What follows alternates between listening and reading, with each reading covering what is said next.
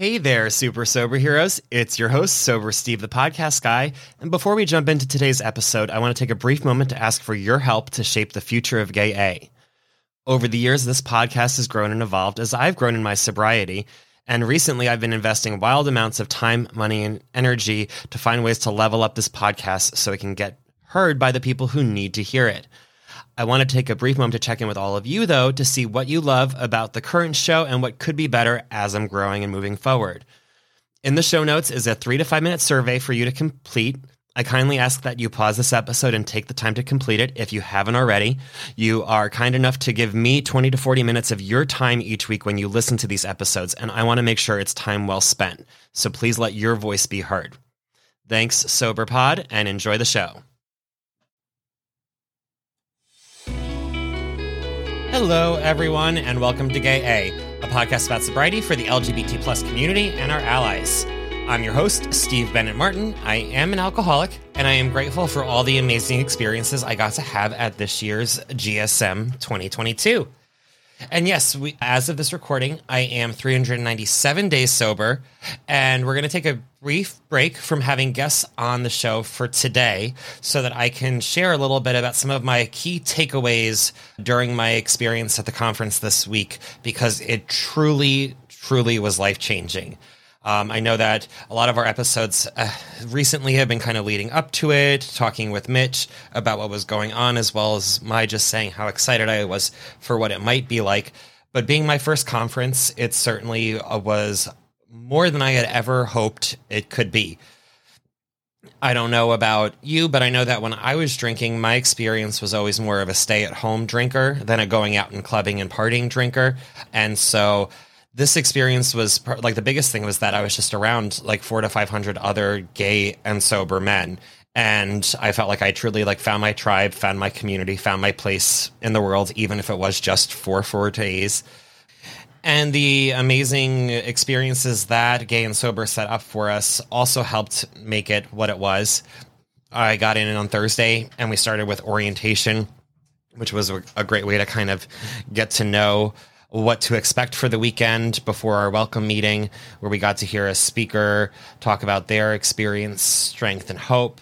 And then we had a rooftop social, which was also fun. That's where I got to meet my first batch of friends that ultimately ended up helping me through the weekend. But the biggest game changers in terms of the conference itself during the day were the panels. I know that I started off my Friday morning with a traditions workshop, which was really important for me. I know that when I started this podcast, I didn't know anything about the traditions in my program, and I probably made some really big slip-ups at first, but I also didn't know at the time, and the important thing to learn about sobriety is that knowledge is power, and since then I've learned a lot about, the way that the traditions work. For those not familiar, the metaphor that I heard in the workshop that really resonated with me was that if you are the fish and the steps of your program are the water in the fishbowl, the traditions itself or the fishbowl itself that keeps it all contained and organized and keeps you floating in that water safe and sound. And I truly agree. Being my beginner's meeting doesn't normally go into the traditions. I got to learn a lot and just have some great conversations about, do's and don'ts of sobriety and social media, things that I can say, things that I can't say, while respecting the programs that are giving so much back to me. So if you've listened to the very first handful of episodes and you're frustrated that I didn't know anything about the traditions or that I was breaking them, I am sorry, but I am happy to say that I am following them now. And then in the afternoon, we had a workshop called From Shame and Stigma to Strength and Hope. That was led by the Hazelden Betty Ford Foundation. And that was really interesting, just talking about the shame and stigma, especially us in the LGBT community get at a very young age. Words affect us, especially then as we grow. Not only do we get slurs spoken against us about our gender identity or our sexuality, but then we also end up getting slurs and comments made about our drinking habits or our drug habits or, any of our unhealthy habits. You get things like drunk, alcoholic, stoner, booze hound, messy, sloppy, And while a lot of those words like do fit what I was like for me before, they also, they all have negative connotations that we internalize and really make us not feel great about ourselves. And so the ability of getting sober, getting clean, and starting this journey, it's very hard for us to let go of those stigmas that we've attached to ourselves and all that shame that we have. And so it was talking about ways to kind of retell your story or reframe it about the strength and the hope. I know that it was an important reminder that not everything leading up to my getting sober was horrible. I did have some good times, typically not involving drinking or using, but it is very hard to say like, oh, my life was horrible every single day, every single moment until I got sober. I certainly had good times and made great friends and met my husband and started a great relationship with him. There were good times before getting sober. It's just hard to see sometimes when you look back on it, because things are just so much better now that you're clear-headed and free from those binds that previously were dulling my reality and taking me away from being present in my situation. Then I did miss the ageism and body dysmorphia workshop so I could fellowship with our previous guest, which was amazing. But I did hear from people about it, just how amazing it was. I know that body dysmorphia is something that is very rampant in our community. It's something that I've struggled with since getting sober. As I might have discussed in the past, I know when I got sober, I took the advice of avoid feeling hungry, angry, lonely, and tired seriously, but none of them I took more seriously than avoid feeling hungry. I replaced my alcohol with sugars in a big way, and it took me some time before I realized I needed to cut back. It took me about 50 pounds of weight gain before I realized it. And with that 50 pounds, obviously that changed the way that my body looks, and it changed the way that I feel about my body. And I have been very insecure about how I look since getting sober, while I emotionally and spiritually, and, I feel healthier than I ever have before. I look at the mirror and it's not the body that I'm used to. And, I added into the shame and stigma that I've already had on myself as, a gay man who was always, larger frame built. Now that I had the weight to go with it, just not feeling very attractive, not feeling really good about myself.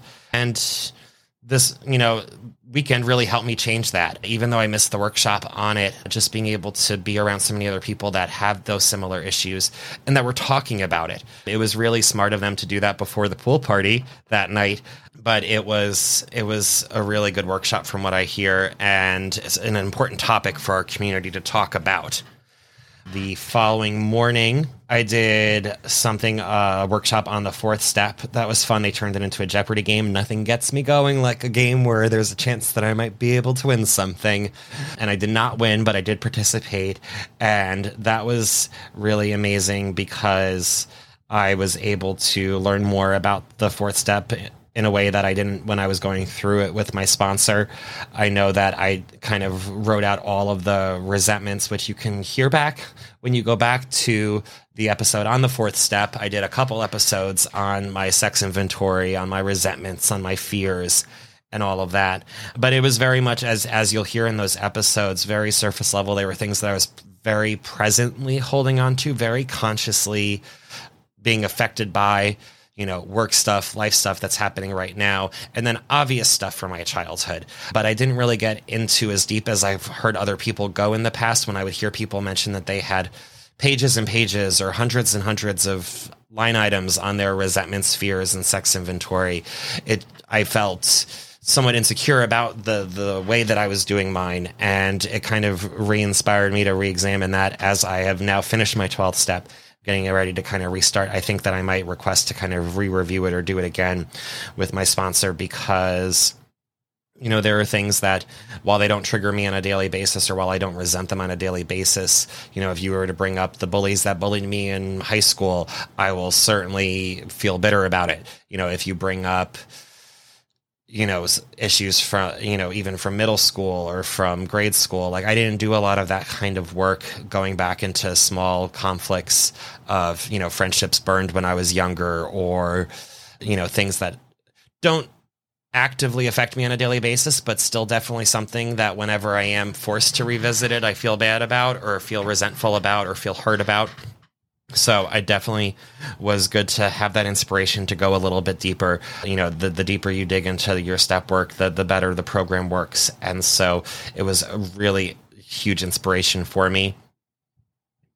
Then I probably had my favorite workshop of all Saturday afternoon, which was the sex workshop. We had some amazing presenters that really knew their stuff, talking about pitfalls and successes of sex and sobriety. And the entire group was just so active in questions. They were so informative with their answers, but also just sharing all of our experiences. I know that even being married and in a relationship while getting sober, it certainly changed the way that I look at sex. I know we talked about sex in great deal in my episode with Dave a week or two ago, and I would definitely recommend checking that out. But it's just interesting to be in a community, in a room filled with other gay men that are actively being open and vulnerable about their sexual insecurities, while also then sharing their successes with sex, learning how to be able to enjoy it and be present in the moment, whatever that means for you in your relationship or your sexual lifestyle.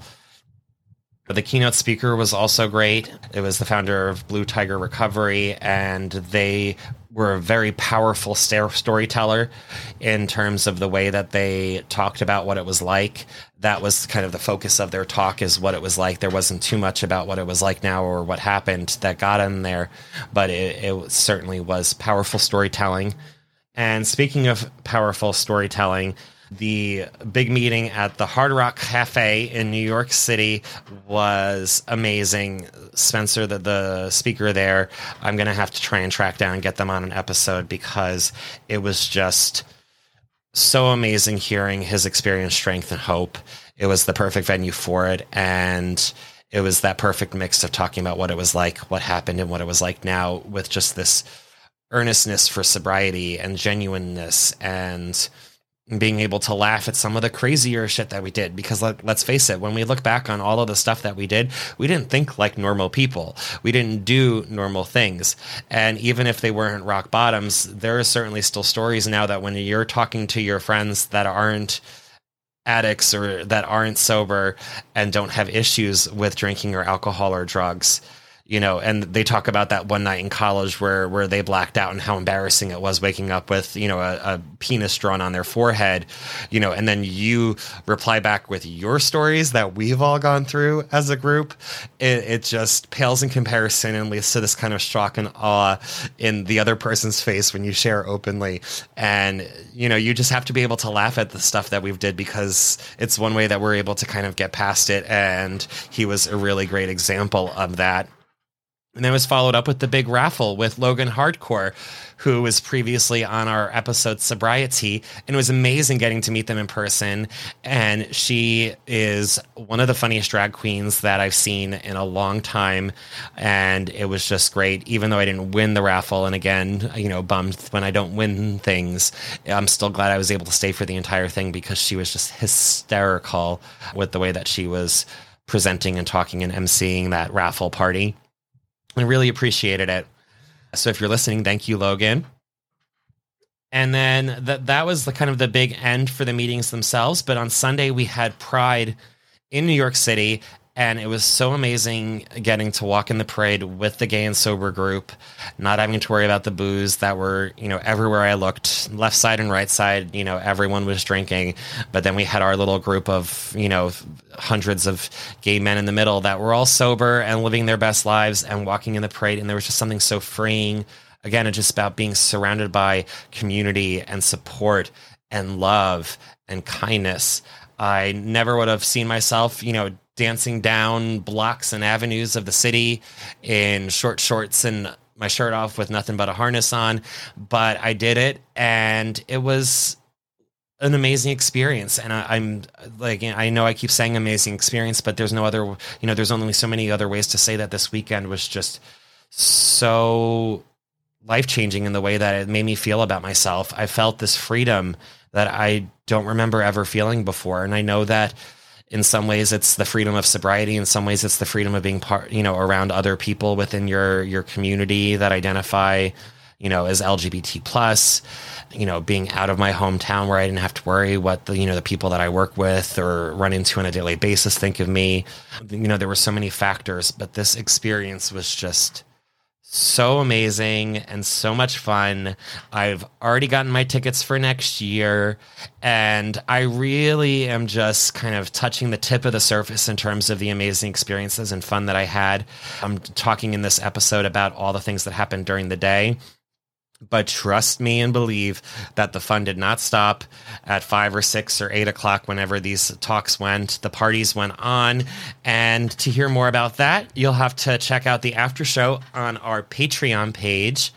You can do that by joining and pledging as little as $5 a month to help keep this podcast going and growing. You can do that at patreon.com/GayAPodcast. Meanwhile, if you're interested in sharing your story, getting involved with the show, or joining our free monthly newsletter that'll be starting in July, please email me at gayapodcast@gmail.com. And be sure to follow us wherever you're listening so you can get new episodes when they come out every Thursday.